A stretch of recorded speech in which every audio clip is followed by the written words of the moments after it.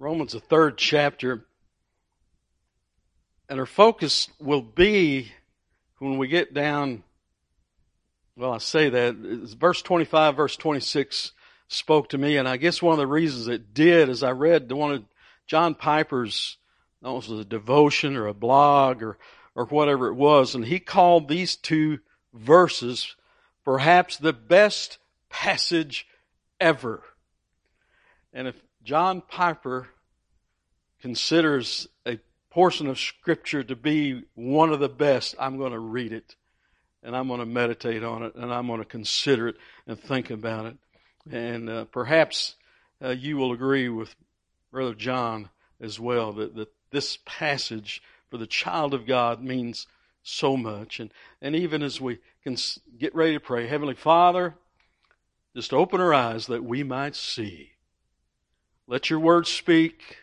Holy Spirit, move within us. Without a move of the Holy Spirit, it's just going to be nothing but words. But all Word of God speak. Holy Spirit, move in hearts and minds. I pray in Christ's name, amen. Romans 3, and we're going to begin in verse 19. I'm going to read a couple verses, and then we're going to expound some other things and get back into Romans 3 a little bit later. But Romans 3, verses 19 and 20 to begin. Now we know that whatever the law says, it says to those who are under the law, that every mouth may be stopped, and all the world may become guilty before God. The ESV says, and the whole world may be held accountable to God. So may become guilty before God, be held accountable to God. Verse 20, therefore, by the deeds of the law, no flesh will be justified in his sight, for by the law is the knowledge of sin. Now we're going to pause here for a moment, because Paul makes a declaration with absolute certainty and which allows no exceptions. Every unredeemed human being, whether Jew or Greek or Gentile, is under the law of God and is accountable to God. All of the unredeemed will one day stand guilty before God. And one may say, but I have kept the law. No one can perfectly keep the law. Because what it say? Therefore, by the deeds of the law, no flesh will be justified in his sight. Law keepers, if that's all they've got nothing. They will not stand other than standing guilty before Almighty God. But there is hope. And let me say this, but there is hope found through the law. Now listen. And that is that last part of verse 20 that says, for by the law is the knowledge of sin. So in the law there is found hope, if I could say that. I hope we're okay with that. Because does the law have purpose today? Yes, it does. We've talked about this quite often. It reveals sin. The law is not sin, but it reveals sin to the point that all are guilty. The whole world is guilty. None righteous, no, not one. All have sinned and fall short of the glory of God. The Apostle Paul talked of the law revealing sin in Romans 7:7. Let's read that. What shall we say then? Is the law sin? Certainly not. On the contrary, I would not have known sin except through the law. And I consider who's talking. Paul. He knew the law. He was a law keeper. But one day the law spoke to him in a different way, didn't it? The Lord struck him. And then he knew. It revealed his sin. He knew he couldn't keep the law perfectly. On the contrary, I would not have known sin except through the law, for I would not have known covetousness unless the law had said, you shall not covet. And the law, even yet today, is our tutor, our helper. The word used by the Spirit to reveal our sin. And I take that from Galatians 3. Galatians 3, verses 21 through 25. Galatians 3, 21 through 25. And it says, is the law then against the promises of God? Certainly not! Exclamation mark. Certainly not. For if there had been a law given which could have given life, truly righteousness would have been by the law. But it couldn't. It couldn't. But the Scripture has confined all under sin. And this is the same thing that Paul said in Romans 3. Every mouth stopped, all guilty, all accountable to God. But the Scripture has confined all under sin. Why? Why? That the promise by faith in Jesus Christ might be given to those who believe. But before faith came, we were kept under guard by the law, kept for faith, which would afterward be revealed. Therefore, the law was our tutor to bring us to Christ, that we might be justified by faith. But after faith has come, we are no longer under a tutor. You see, now we live by faith. We walk by faith. We have been redeemed from the curse of the law. Paul had talked about that earlier in Romans 3. Let's back up and read it. Galatians 3, verses 13 and 14. Christ has redeemed us from the curse of the law, having become a curse for us, for it is written, cursed is everyone who hangs on a tree, that the blessing of Abraham might come upon the Gentiles in Christ Jesus, that we might receive the promise of the Spirit through faith. See, what is the curse that is upon all mankind?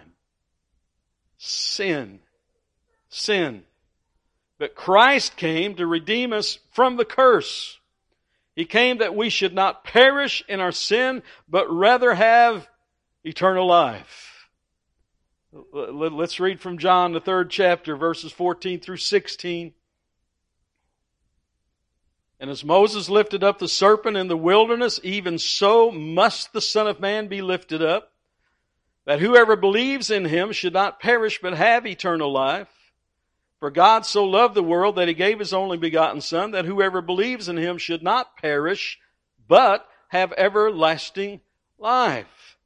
As Moses lifted up the serpent, we're not going to turn there and read it today, but if you want to put it in your notes, that's from Numbers 21, verses 4 through 9. And I've talked about this many times in regard to John 3:16, and I pray you'll allow me to talk about it one more time.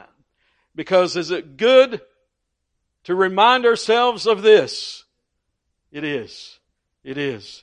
It's good to remind ourselves. Because in Numbers 21, you're going to find this is the account of the time that God had sent a curse upon the Israelites because of their grumbling and disobedience.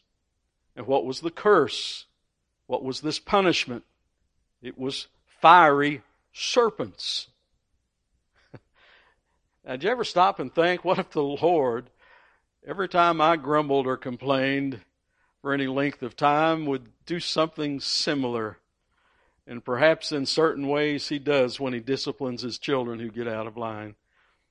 But people in this day were bitten by these serpents. They were dying. They were perishing. And God provided a cure. God provided a remedy for the curse. And what was the cure? And you remember, God had Moses to fashion a bronze serpent and lift it up on a pole, and then said all who would look to this would be saved. They would be healed from their condition. So the cure was a symbol of the curse itself, a serpent. To be cured, all the people had to do to be saved from God's wrath, God's discipline, God's judgment, was to look at His provision that had been lifted up. And we know that within the Old Testament there's types and shadows that point forward to Jesus Christ. And this is most definitely one of those.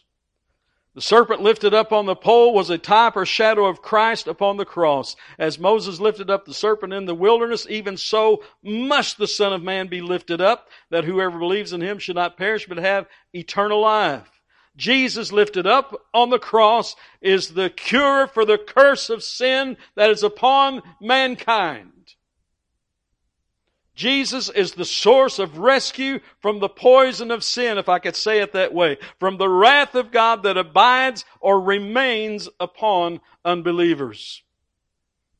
And as the serpent symbolized the curse that was causing the people to perish in the wilderness, so Jesus on the cross became the curse of sin.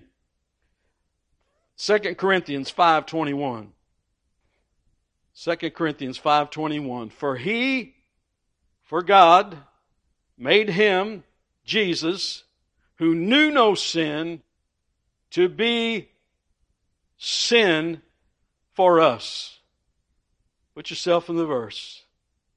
To be sin for me. That I might become the righteousness of God in him. You see, what happened on the cross is that God made him sin, our sins imputed, placed upon Christ. The one hanging on the cross is made to be sin into the very thing that is the curse, sin. Jesus takes upon himself the very wrath of God, the punishment for sin, that we might receive the cure. That we might go free. That we might have eternal life. Christ has redeemed us from the curse of the law, having become a curse, so this was from Galatians, that we might receive the promise of the Spirit through faith. He was made sin for us, that we might become the righteousness of God in him, because there is no other way for us to be righteous except in Christ. Because all of our righteousnesses are nothing but filthy rags before the Lord. By the works of the law, no one is justified. For all who believe, our sins imputed, placed upon Christ. He bore our sins upon the cross and gives us in turn his righteousness. And he gives eternal life. And so I've got to ask the question one more time, because this is for all who believe. And here's the question: do you believe? Have you been set free from the curse of sin? Do you know that you are truly saved? There's only one cure, and that is belief in Jesus Christ by faith, by grace alone, through faith alone, in Christ alone, no other way. The most important question to be asked: do you believe? Let's read Romans 10, verses 9 through 13 in regard to that. That if you confess with your mouth the Lord Jesus and believe in your heart that God has raised him from the dead, you will be saved. And let me pause there, and I say it so often. What are we saved from? The wrath of God. The wrath of God. For with the heart one believes unto righteousness, and with the mouth confession is made unto salvation. For the Scripture says, whoever believes on him will not be put to shame. For there is no distinction between Jew and Greek, for the same Lord over all is rich to all who call upon him. For whoever calls on the name of the Lord shall be saved. Promise of God. All who call in faith, by faith, shall be saved.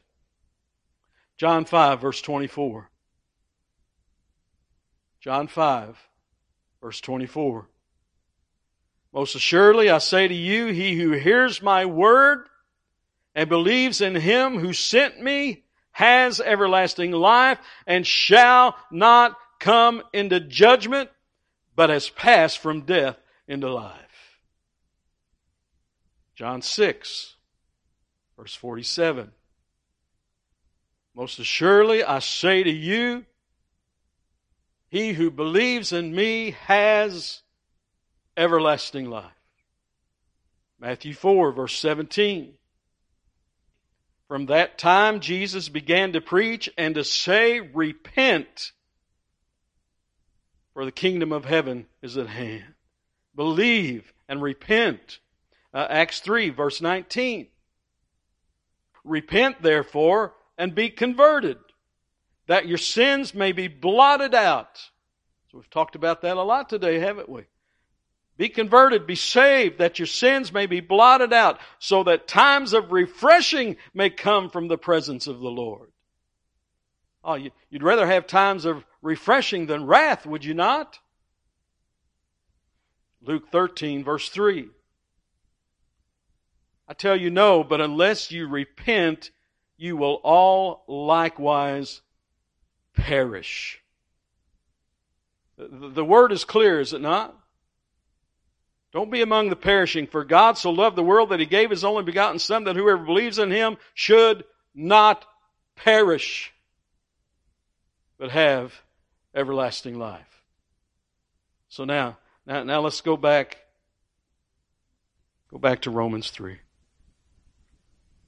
Let's read again verse 19. Now we know that whatever the law says, it says to those who are under the law, that every mouth may be stopped and all the world may become guilty before God. Therefore, by the deeds of the law, no flesh will be justified in His sight, for by the law is the knowledge of sin. But now the righteousness of God apart from the law is revealed. Oh, how was it revealed? In whom was it revealed? Oh, it was Christ. But now the righteousness of God apart from the law is revealed, being witnessed by the law and prophets, even the righteousness of God through faith in Jesus Christ, to all and on all who believe. How often do we see statements like that in the Word of God? To all and on all who believe. For there is no difference. All have sinned and fall short of the glory of God, being justified freely by His grace through the redemption that is in Christ Jesus. Verse 25, 26 now. Whom God set forth as a propitiation by His blood, through faith, to demonstrate His righteousness. Because of His forbearance, God had passed over the sins that were previously committed, to demonstrate at the present time His righteousness, that He might be just and the justifier of the one who has faith in Jesus. Aren't you thankful for God and for what He has done? See, how can we stand justified before God? By grace through faith in Jesus Christ.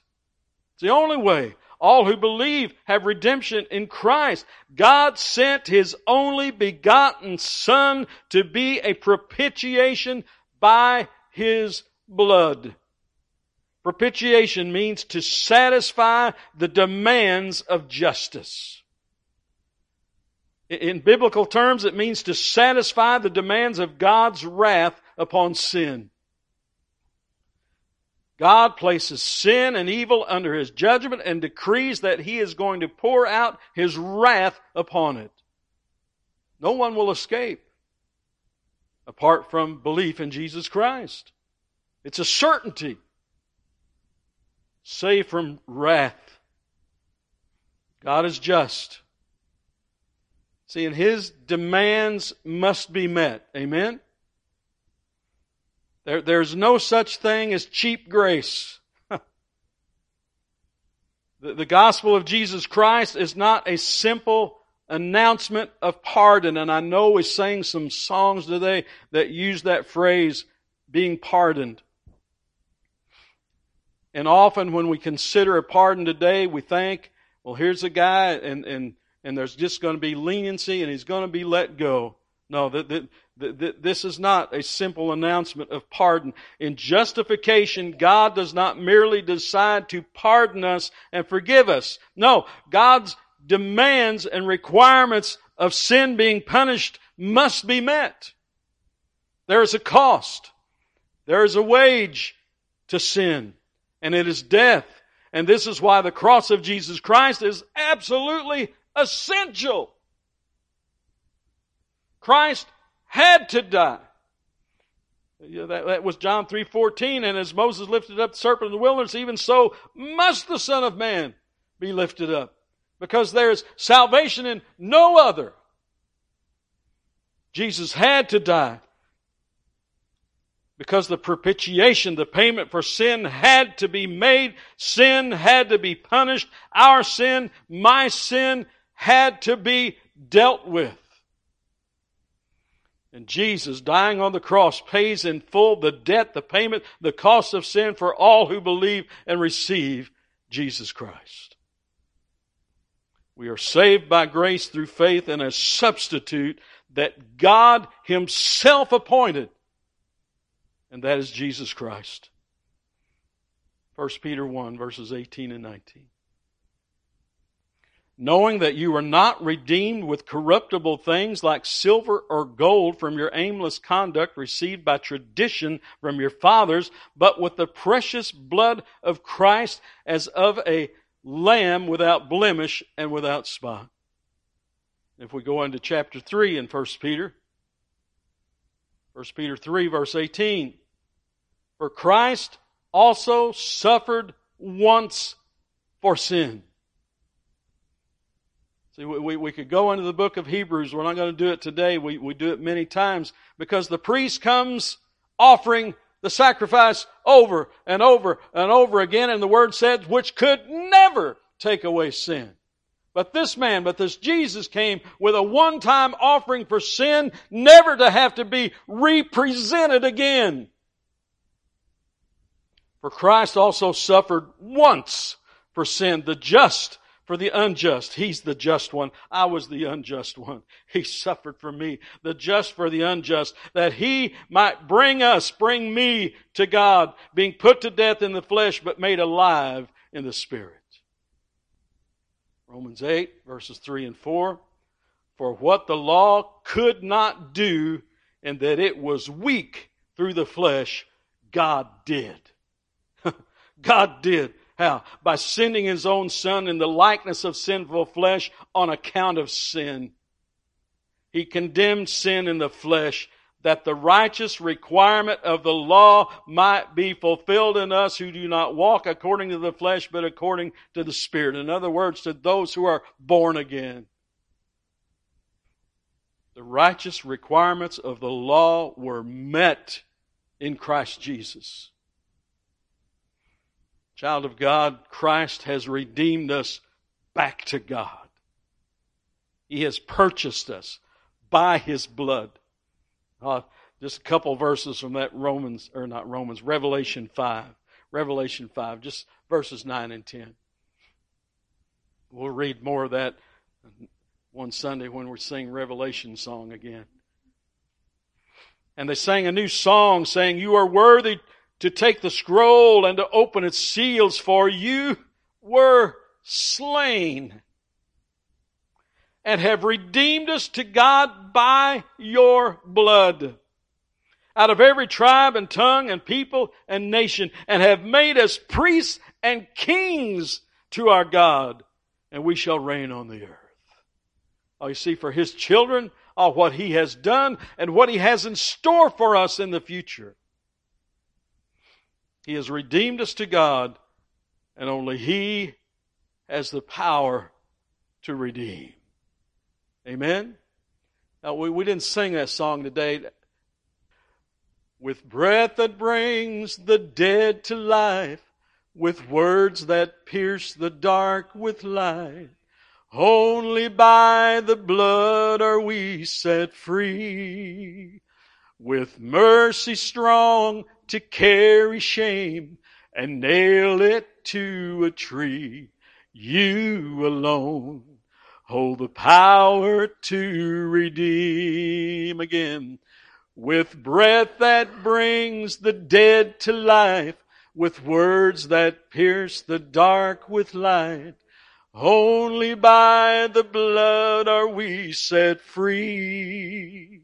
With mercy strong to carry shame and nail it to a tree, you alone hold the power to redeem. See, I like that. I like that. With breath that brings the dead of life. What's the breath of heaven? The Holy Spirit. The Holy Spirit comes and breathes life into deadness. Dead. We could not respond. It wasn't us reaching up We can only reach up after He raised us with breath that brings the dead to life, with words, what words? The words of grace, the gospel of Jesus Christ, with words that pierce our darkness and shines light. The dungeon flamed with light, the tomb flamed with light, because only by His blood are we set free. Oh, with mercy. By His mercy, He saved us. Took our sin, having nailed it to the tree. He alone has the power to redeem. Praise the Lord. Oh, and for us today, may we give thanks. May we give thanks and may we remember what Christ has done. Psalms 107, verses 1 and 2. 107, verses 1 and 2. Oh, give thanks to the Lord, for He is good. Oh, we say that all the time, don't we? We say that all the time because He is good. He is. All the time. He is good. For His mercy endures forever. And what should we do? Let the redeemed of the Lord say so, whom He has redeemed from the hand of the enemy. Well, let the redeemed say so. May we tell others of what Christ has done for us. May we tell others, those who are lost, those who are perishing, of the rescue for sinners.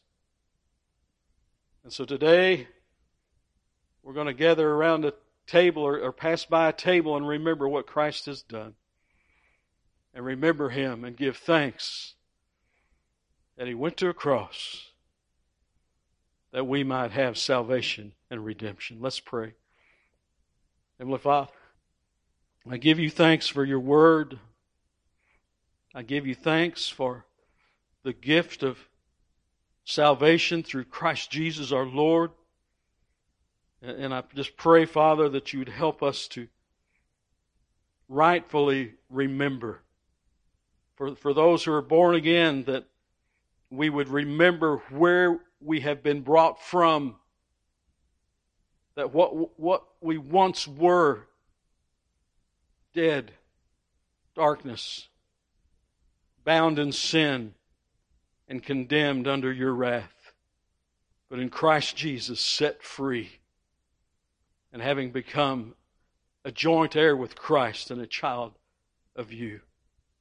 So, Father, help us even now, and Lord, should there be one who is yet lost, who is yet apart from Christ, oh, Father, have mercy. Open their eyes that they might see. Shine light into a dark place. Lord, breathe a breath of life into their spiritual deadness. Help us to see You, Lord. Help us all to see You high and lifted up. It's in Christ's name I pray. Amen. Amen.